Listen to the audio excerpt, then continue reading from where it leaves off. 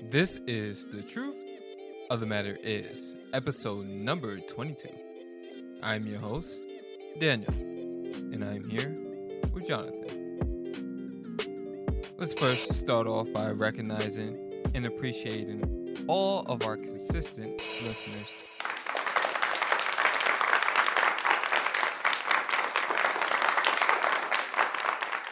We thank you all in advance for continuing to press play at your own convenience. Also, we want to give a warm welcome to all of our new listeners.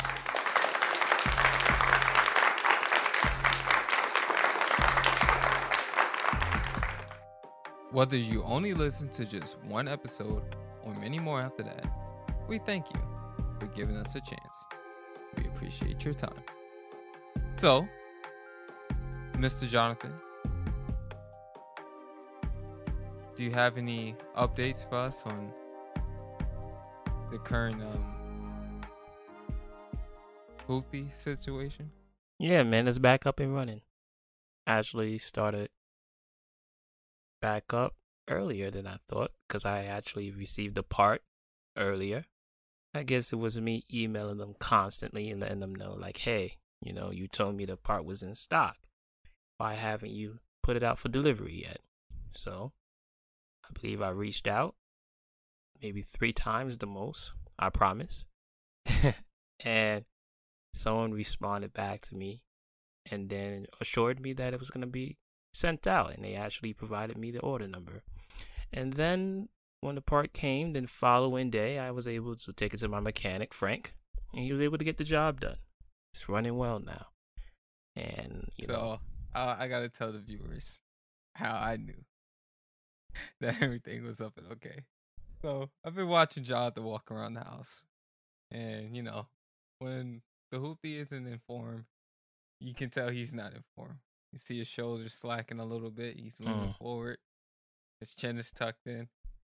All of a sudden, I think it was Tuesday or Wednesday night. I'm just over here at my desk doing my own thing, and I see Johnathan come in, chest all out, chin up, shoulders rolled back, looking like a rich man walking down Wall Street, and he's got this bag over his shoulder, this other bag on his back, and I'm just looking like, is everything okay with your car? And he gets the biggest grin on his face. And I knew everything was going well from that point. Yeah. So I had to share that with the people. Yeah, all right. What you trying to say? I got my mojo back? Huh? Yeah, you look like a man with a brand new haircut. Man. Fresh out the barbershop. I didn't know my posture is not the way it usually is because of that. I didn't know that. Well, you're able to work and do your thing, so you get around easier. So it definitely reflects in your body language for sure. Well, now I gotta make sure that my body language is the same, regardless of whether my car is, not running or it is. So that's a hard thing to hide. I know, but you know what? I'm gonna make an effort to hide it. So this story can never come up again. Nah, I'm playing. I don't mind it. So interesting thing, right, about the car. So the car's running well, right? I park the car, I do the normal things that I do before I get prepared to head out.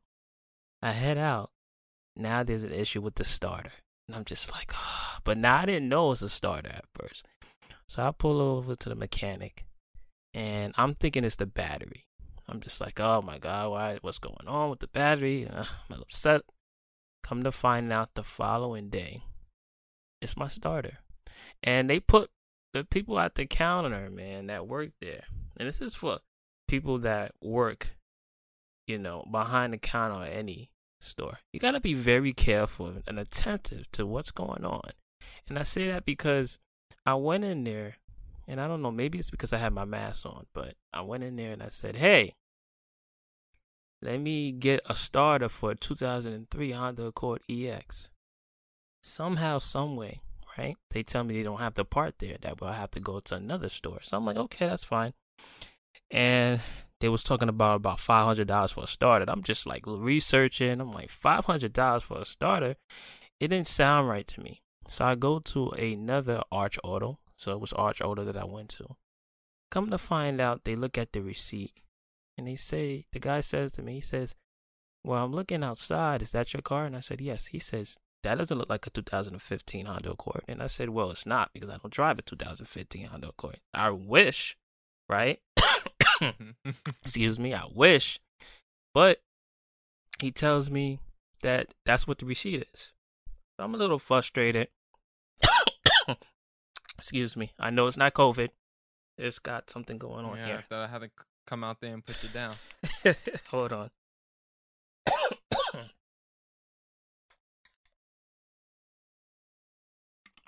Stand by, people. Gotta make sure I'm right. Okay. So, it looks like they processed the wrong starter. And I was a little frustrated. I was like, man, this is your job. You're supposed to be attentive. You're supposed to be paying attention. What are you doing? Processing the wrong starter. So come to find out, when I took a look at the actual starter, I realized I had that done before and I have a lifetime warranty on it. So for those out there, be very attentive about what you buy and the warranties you have, because if you don't, the people that are working at the store are not going to pay attention to things that are in accordance to you. They'll let you go ahead and buy a whole part and never talk to you about it. And I never forget, I filled my tank up and I'm on the road at a red light and the car shuts off and I'm just like, oh man. So I'm like, putting the key in there and it starts. And I'm like driving right near where you will pull off to, and I was able to get to the mechanic in time. And I'm just like, man, I'm glad I was able to go and get this done, because if I went on that day not trying to get that situated, you know, I could have been stuck and dealing with another story for you to tell, you know? So I'm glad everything worked out, and I'm just appreciative, you know? That's how I'm feeling right now. The truth of the matter is, you know, not only do we give, like, good guidance when I believe we give good guidance when it comes to the word, or at least offer a unique perspective, you also get expert advice on dealing with hoopties. So, yeah, we do. So before we go on, nothing but benefits here. Before we go on, there's something I wanted to mention, and I'll mention it here, and I want your thought on this, right? And I've seen this numerous times, and I can't fathom, or I can't like have the mindset to wonder why do I see this constantly? And what I see is, every single time I go into an establishment, a restaurant, a place of business, when you go into the bathroom, you have people that just trash the bathroom. It's not your bathroom. It's a public bathroom used for the consumers that come in and purchase items. Why do people feel the need to throw toilet paper on the floor and toilet paper all over the place and pee all over the seat? Why? I don't understand. You don't treat your own bathroom like that. Why are you doing that in a public place? Well, we don't know that. You know, okay, that's a good point. We don't, right? I'm giving people too much credit. But there you go. What's frustrating to me is I walk into an establishment and it's disgusting. And I'm just like, as adults, the bathroom is used for one purpose. You use it and you leave. And you leave it exactly how you left it. But it's just a common courtesy that people feel the need to trash the bathroom. And I'm just like, what do you think is going on in the psyche of these individuals? Like, they think it's a game. These are adults. What's going on? What do you think? I'll say this. Certain times, I feel like if I question everything that I've seen that's wrong, I would go insane. Mm-hmm. So it's one of those things where I look at it and it's a path I just choose not to try to understand.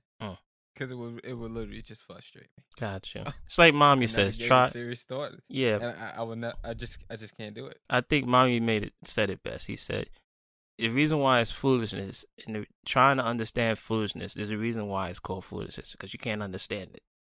That's right. And I it's just don't do it. Yeah. Like, you guys can't be, use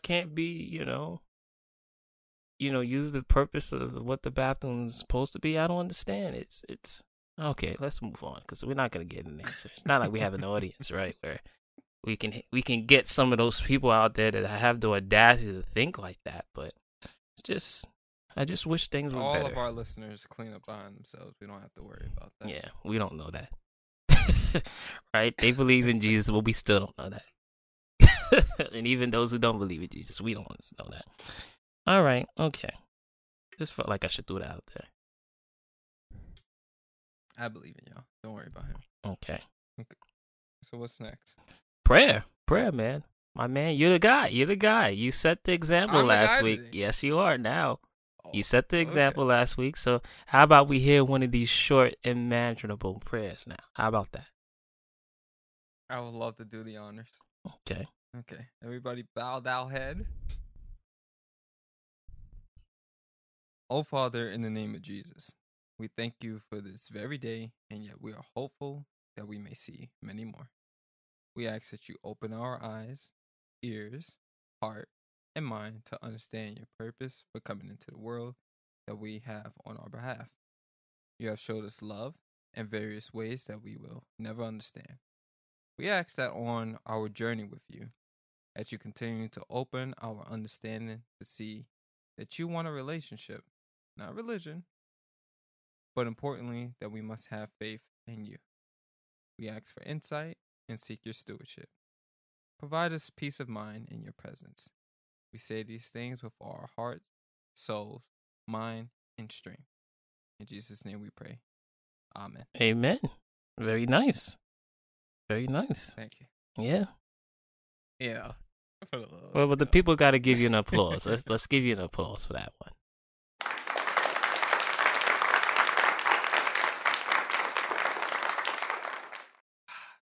Isn't it nice to get praised? Yeah.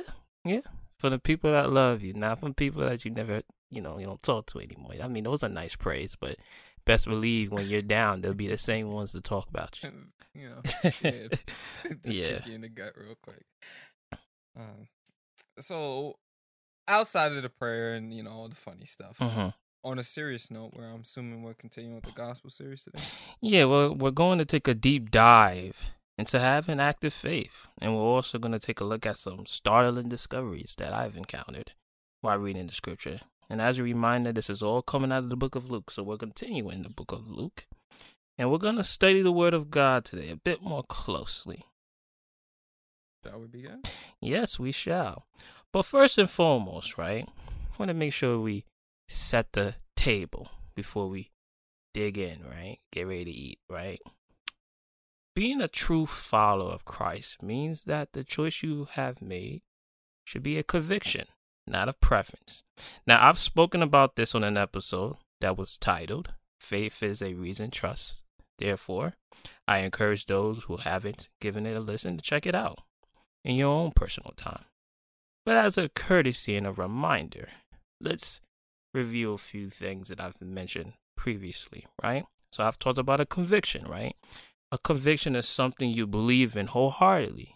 It's a choice made in confidence. Even if you are under some serious pressure, right? One does not fold or stay under that pressure into not believing in what they believe, but they remain strong and courageous with the decisions that they made. So obviously what we like to do is we like to combine and mention some things that are relevant, that's happening, so that people can have a better understanding. So a worldly example that comes to mind, at least for me, is Kyrie Irving, right? He's refusing to take the vaccine. There's no bias here, right? We're not going to talk about whether it's a bad choice or a negative choice, but we're going to mention that he's said that he's not against the vaccine, but wants to be a voice for the voiceless, right? Therefore, he's not interested in taking a vaccine. And I would say that his approach, maybe even his mindset, is more from the perspective of having a conviction in his personal beliefs, right? And now we're going to talk about what a preference is, right? And a preference is one who has chosen to remain open with their beliefs. They've chosen to remain open with their beliefs, right? Nothing is written in stone, right? Their sort of perspective comes from more of a scientist perspective, right? That when you have new discoveries and news that is breaking, developing, right? their opinion is valued, but most important, the conclusions that they come up with give you conclusions that are led with a preference, right? So keep in mind that their views can change and can be convincing, right?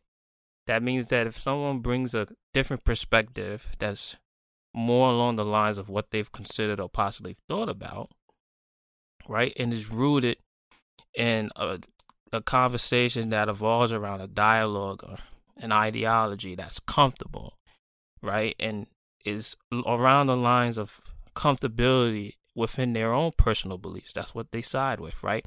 And the issue with that is your beliefs are not a conviction, but a preference, right? Your mind can be corrupted, and so can your beliefs.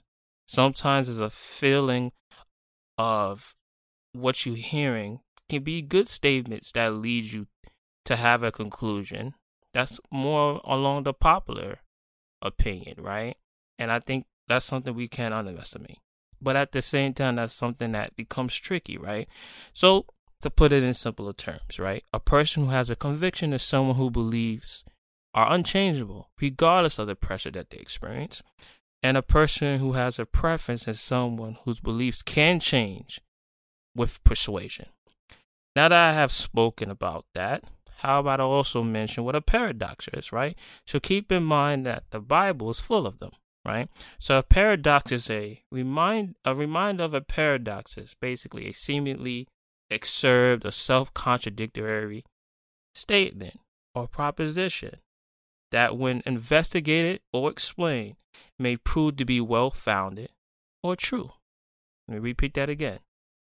A paradox is a seemingly absurd or self-contradictory statement or proposition that when investigated or explained may prove to be well-founded or true. Last week we talked about searching for the truth, not anyone's truth, but the truth. And we mentioned the scripture that's in Matthew 7, right? Verse 7 through 9, which says, "Ask and shall be given to you. Seek and you shall find. Knock and the door will be open to you. For everyone who asks receives. He who seeks finds. And to him who knocks, the door will be open to you." So now that we have established that foundation of those things, let's begin our search into what active faith looks like, right? So the first thing we must do is we'll go to Hebrews chapter 11, verse 1, which says, in the King James Version, by the way, "Faith is the substance of things hoped for and the evidence of things not seen." Also, to be transparent, we'll look at it in NIV version. Faith is confidence in what we hope for and assurance about what we do not see. Now, I want us to take a very hard look into Hebrews, and there's another important verse that I think that's worth mentioning, right? And that's Hebrews chapter 11, verse 6. And it says, "Without faith, it is impossible to please God, because anyone who comes to him must believe that he exists and that he rewards those who earnestly seek him." Now, some translations, like in the King James Version, is diligently seek him, right? And we're going to look at this term earnestly and diligently, and we're going to define them. So earnestly means to do it in a thorough and serious way, intending to succeed, right? Diligently means something done with great persistence, care, or dedication. So now that I've looked up those words and defined them for you, you have an idea of what active faith entails from at least a functional standpoint, right? So let's dig even deeper. Colossians 3:23 says, "Whatever you do, work at it with all your heart, as working for the Lord, not for human masters, since you know that you will receive an inheritance from the Lord as a reward. It is the Lord Christ you are serving." So these are things that you proceed to do when you're acting in faith, right? And you're doing things with the benefit of not just others, but for yourself. Let's also take a look at what it says in Colossians 3:17. It says, "Whatever you do, no matter what it is, in word or in deed, do everything in the name of the Lord Jesus and in dependence on him, giving thanks to God the Father through him." So again, whatever you do, do it in thanks to him, and appreciation for him. one other thing. This is where we get people who pray before we eat, right? 1 Corinthians chapter 10, verse 30 says, whether you eat or drink or whatever you do. So it doesn't have to be necessary food, but whatever you do, do it all to the glory of God. This is 1 Corinthians chapter 10, verse 30. Now that we've done that, let's take a look of the book of Luke chapter 7, verse 1 through 10. And Dane, would you do the honors? When Jesus had finished saying all this to the people who were listening, he entered Capernaum. There, a centurion servant, who his master valued highly, was sick and about to die. The centurion heard of Jesus and sent some of the elders of the Jews to him, asking him to come and heal his servant. When they came to Jesus, they plead earnestly with him. This man deserves to have you do this, because he loves our nation and has built our synagogue. So Jesus went with them. It was not far from the house when the centurion sent friends to say to him, Lord, don't trouble yourself, for I do not deserve to have you come under my roof. That is why I did not even consider myself worthy to come to you. But say the word, and my servant will be healed. For I, myself, am a man under authority. When soldiers under me, I tell them this one, go, and he goes. And that one, come, and he comes. I say to my servant, do this, and he does it. When Jesus heard this, he was amazed at him. And turning to the crowd following him, he said, I tell you, I have not found such great faith even in Israel. Then the men who had been sent returned to the house and found the servant well. Okay. Great job, by the way, Daniel. Thank you. First thing to make note of about this text is the centurion, right? And he heard of Jesus and sent his elders. So what do we know about faith, right? Paul says in Romans chapter 10 that faith comes from hearing the message. And the message is heard through the word about who? That would be Christ, right? Secondly, when you read this text, what else can you pick up? The men, when they came to Jesus, they pleaded earnestly. What is one of the things you must do in being active with your faith? You're being earnest and diligent with your actions. So we just defined those two terms and we just saw how it actually played out in the actions, right? Interesting. The third and most important thing that the man did was that he believed, right? He had faith. That's why he said, say the word and my servant will be healed. Jesus was so impressed that he said that he had not found such great faith even in Israel. So, what can we learn from a story like this? Simple, right? And yet very direct. We walk by faith and not by sight, which means that we live by believing, not by seeing. And you can find this in 1 Corinthians chapter 5, verse 7. Now, I believe here's an even deeper way to view how you should go about your faith. And I believe it can be found in 2 Corinthians, right? Chapter 4, verse 18. He says we should, which is a suggestion for Paul, fix our eyes not on what is seen, but on what is unseen. Since what is seen is temporary, but what is unseen is eternal. So what does that mean, right? Fix our eyes not on what is seen, but what is unseen, which is seen. What is seen is temporary, but what is unseen is eternal, right? So when we move in faith, we have to believe that God is able to do exceedingly abundantly beyond all that we ask, think, or imagine, right? When we move in faith, we have to believe that God is able to do exceedingly abundantly above all that we ask, think, or imagine, right? Now, that vision, when you draw on a napkin that no one knows about or sees, is an example of that, right? Obviously, you have a text like in the book of James that says faith without works is dead. So, of course, it's going to require work, right? You can't just dream it into existence. You have to do your part as well. God has something to work with when you do your part, right? Same for studying, right? An example that I use all the time when we were in college or in high school, that in order to do well in the exam, you study hard. And what happens is God brings those things back to your remembrance, right? What it is that you need to remember to actually do well in your exam, right? God has to have something to work with when you do that. So that's why faith without works is dead. You have to have faith, and you also have to work. You can't just have faith and no works. You can also have works but no faith, right? But that's not the angle that we're choosing to operate in. So now that we've broken that down, we're going to dig even deeper. So let's look at these two stories here, right? Because there's a lot to gather from these two stories. But we're looking at active faith, right? That's the topic. That's the angle that we're coming from.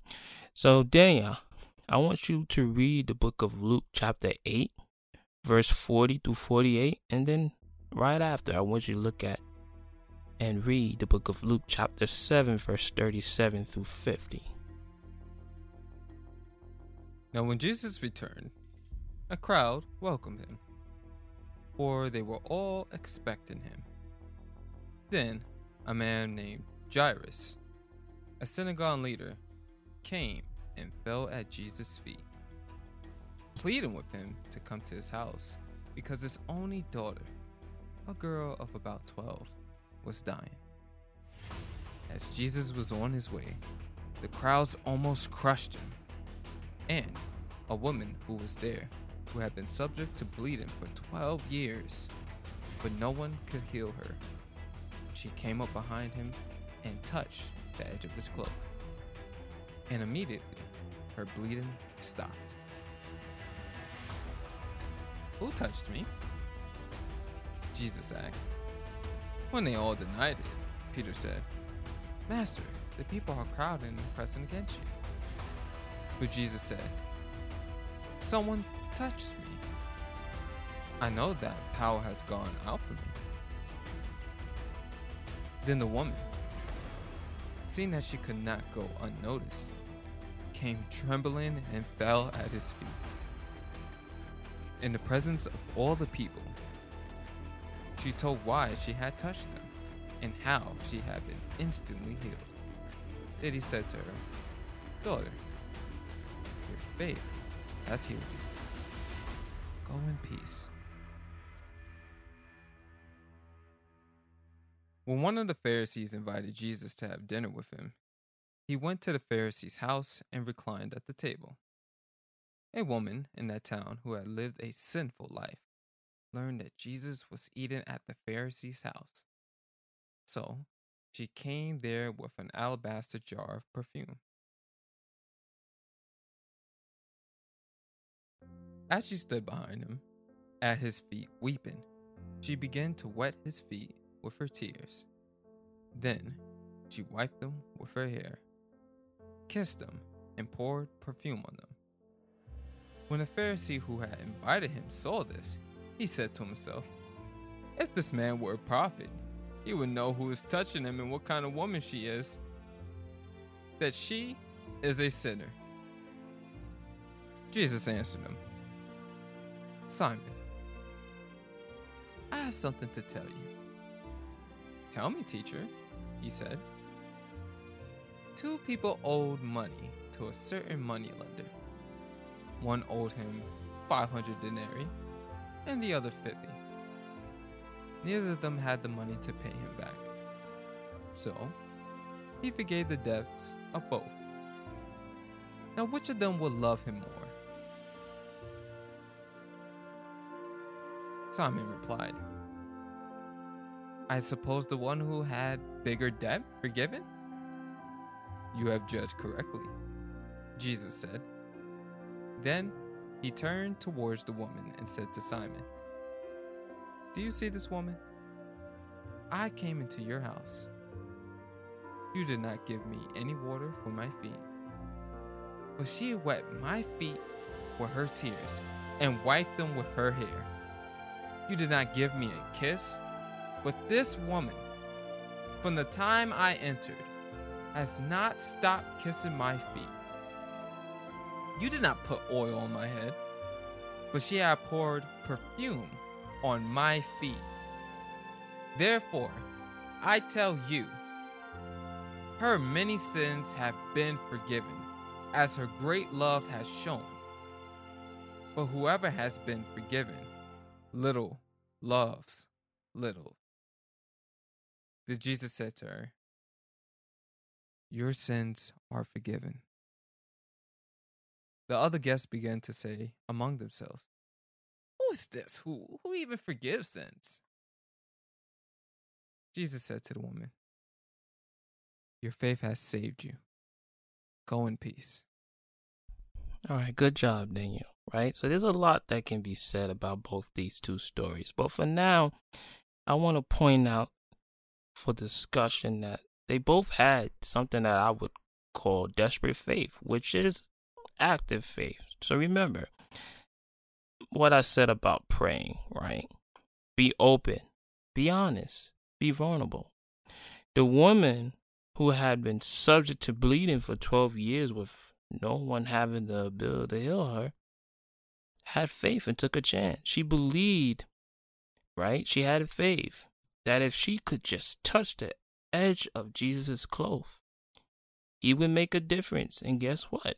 Her faith healed her, right? Her faith made her whole in the King James language. She took that chance and it paid off. The problem that most of us have is when we are dealing with a lot of issues, whether it's illnesses, diseases, financial concerns, mental health, right? And the one person who has that capability of correcting those things gets overlooked all the time. And that's Jesus, right? And again, when we're talking about walking in faith and not by sight, on the surface, the worldly example is people view believing in Christ and giving him a chance as something, mystical, magical, right? That's something that you only read in folktale stories and stories that are in books. But no, Jesus is a healer, right? One of the episodes we did is about something along the lines of him expressing complete supreme authority, right, over the people that need him and over the situations that he encounters.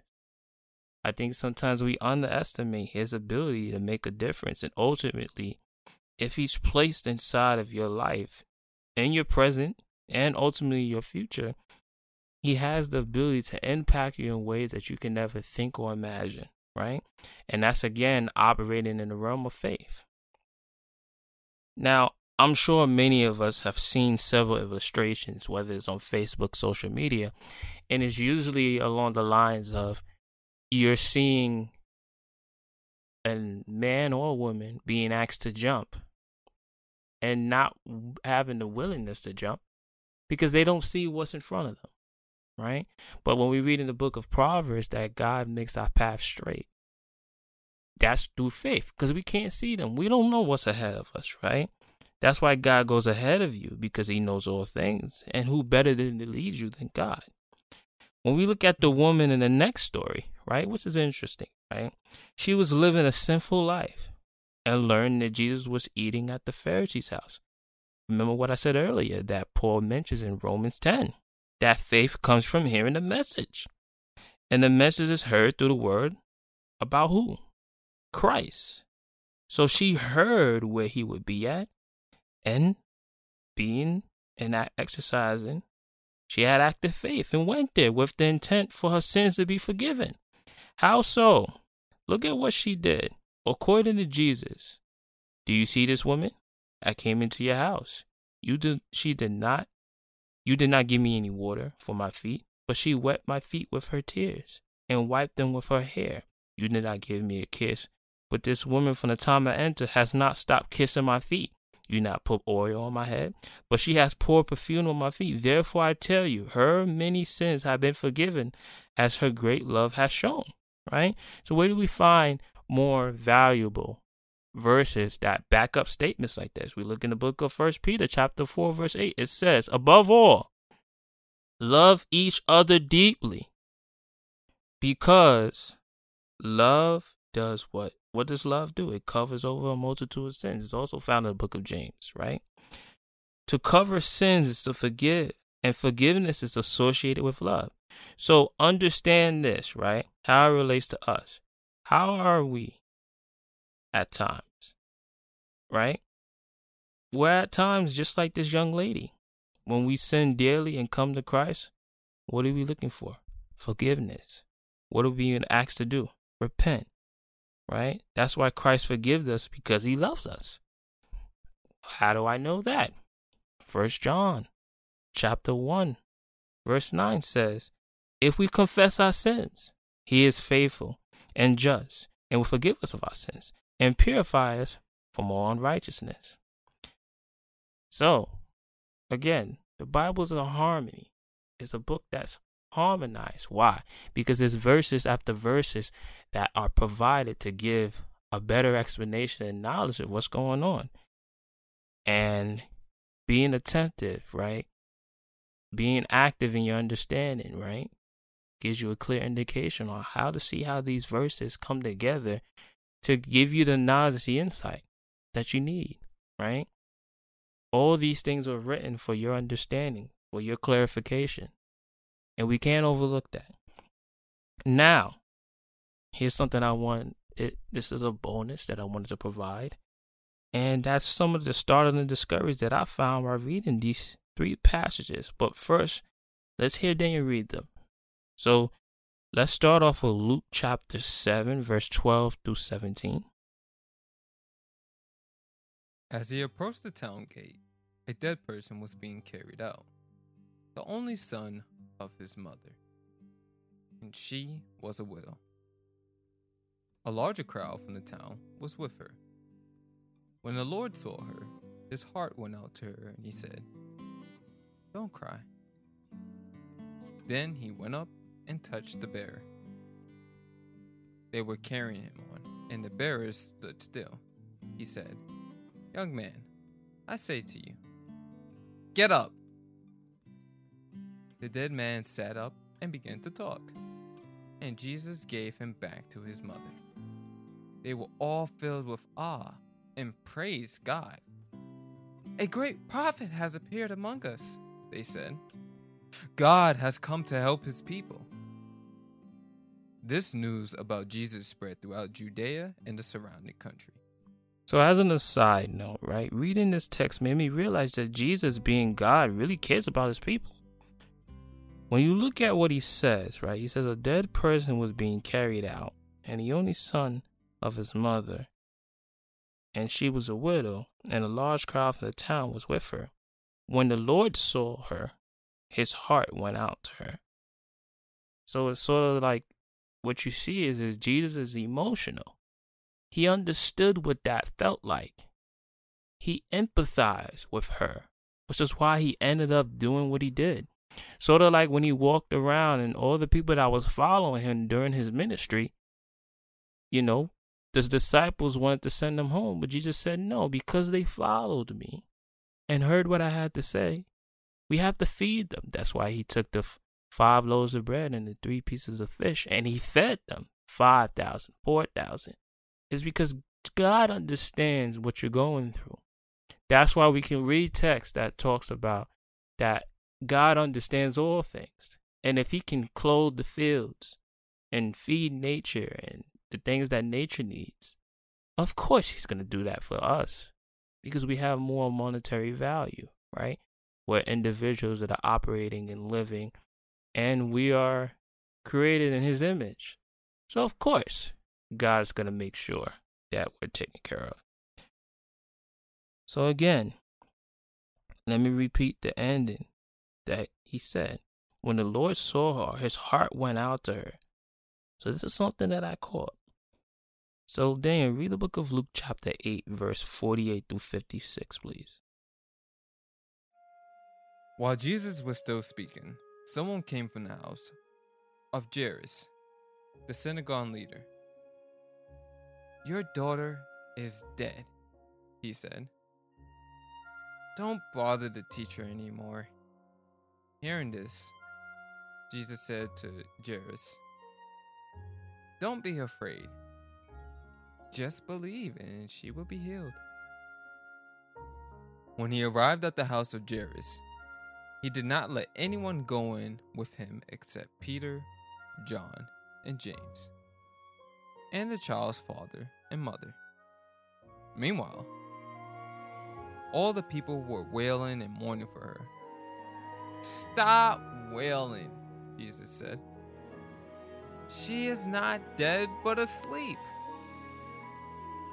They laughed at him, knowing that she was dead.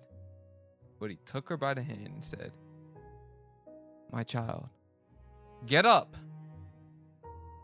Her spirit returned, and at once she stood up. Then Jesus told them to give her something to eat.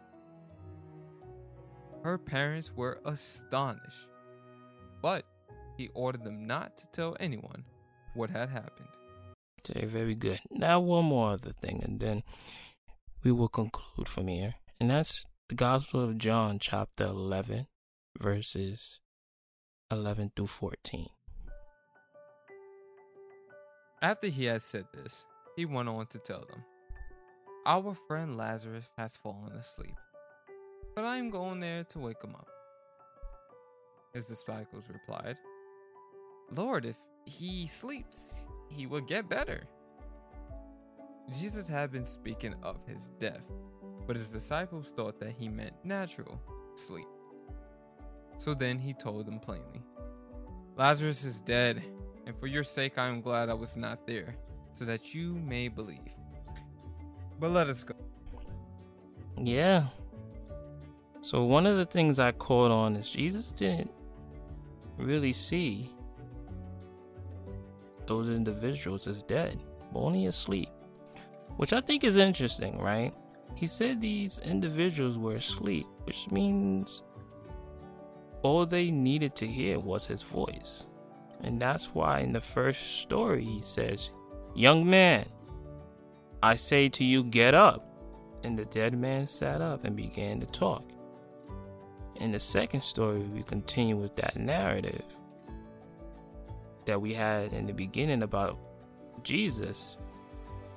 And one of the things he says is, "Don't be afraid, just believe, and she will be healed." Right? Wow, that's amazing, at least to me. In that same story, he says, "She is not dead, but asleep." And what did the people do around him? They laughed at him, knowing that she was dead. But he took her by the hand and said, "My child, get up." And guess what happened? Her spirit returned.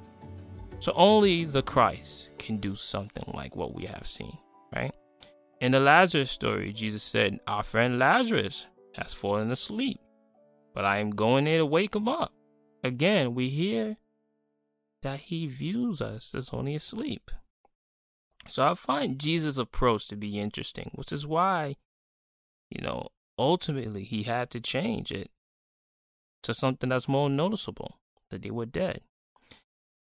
Which is why his disciples replied to him and said, "Lord, if he sleeps, he would get better." Jesus had been speaking of his death, but the disciples thought he meant natural sleep. So then he told them plainly, "Lazarus is dead." So this is what I will leave with you, right? But before, what do you think of that? Why do you think Jesus is declaring that these individuals are asleep and not necessarily dead? What can you think about? I'm glad you asked that, because honestly, I didn't think to question it. Jesus says you're asleep. I think it means like when you get reborn again, when we leave here, you're really waking up for the first time. So that's how I always viewed it. But if it's the case where it's like the way it's written in the passage and what happened previously, then it's like the death was not like a real death.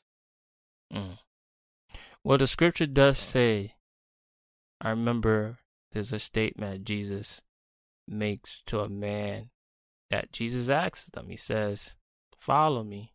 And he says, "I must bury the dead." He said, "Let the dead bury his own dead."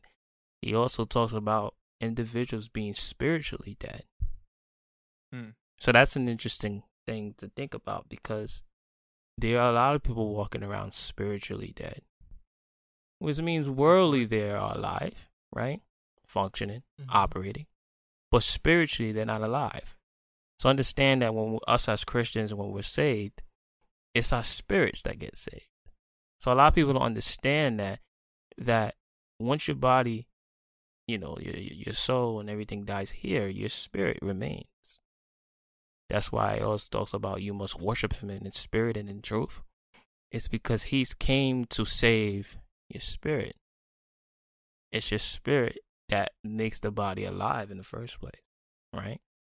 So this is what I will leave with you all. And it comes out of the Gospel of John, chapter 6, verse 63. It says, right, that the words I have spoken to you, they are full of the Spirit and life, which means that the words Jesus speaks, right, the same words that we study and let into our spirits, have the power to give us life. Life in a literal sense, because we see he spoke to those who were dead and they woke up. We see his power over nature, right? We haven't discussed this yet. But in Luke chapter 8, verse 24, when his disciples were in the boat and the storm came, right? He got up and rebuked the winds and the raging waters, and the storm subsided, and all was calm. In some translations, he tells the oceans and the waves to be still, right? And we see Jesus' words of encouragement that are for positive, receiving, or receiving things in a positive manner. And that's in the parables that we learn, right? And how it relates to us in everyday life, especially during that particular period of time. And the ultimate thing that he wants from us all is he wants us to have faith. Have faith in him, right? And have faith in God. Or as Jesus says, have faith in God, also have faith in me. So I hope, there's something that we said today in terms of what active faith looks like. And it's a process, right? But the most important thing that I want to make mention of is having faith as the size of the mustard seed is all that's required. And that's something Jesus makes us become knowledgeable of. And the mustard seed is a very, very, very small seed. One of the smallest seeds that's out there. So when we see things like that, we understand that just a small ounce of faith, right? In the book of Romans, it says he compares faith into eating all things. There are some people who are only vegetarians, and there are some people that eat everything, right? And there's a difference between understanding that some people have small amount of faith and some people have large amount of faith. But we're not in a predicament to judge people with the amount of faith that they have, because the fact that they have faith at all illustrates that they belong to the kingdom of God. And in time, the hope and the belief is that things can change. And I think that has to be the mentality that we have to have. We're all brothers and sisters in Christ. We should all love one another. We all should be mutually encouraged by one another's faith. And we all should be steering one another in a direction to improve our faith. And that comes from reading your word daily. That comes from listening to gospel music. That comes from pouring into one another. That comes from being positive. And that comes from operating as ambassadors for Christ. And as long as you continue to do that daily, operating in truth, doing the best that you can with what you're dealt with, and sharing your faith among others, then I don't see it ever being an issue or concern. And that's what we'll end with today. And that leads us into the devotional time. I'll be reading today's devotion. And we want to start off by saying many Christian men know little about their faith. In fact, to give reason why they believe in Jesus, they don't know what to answer. They really haven't given much thought to it.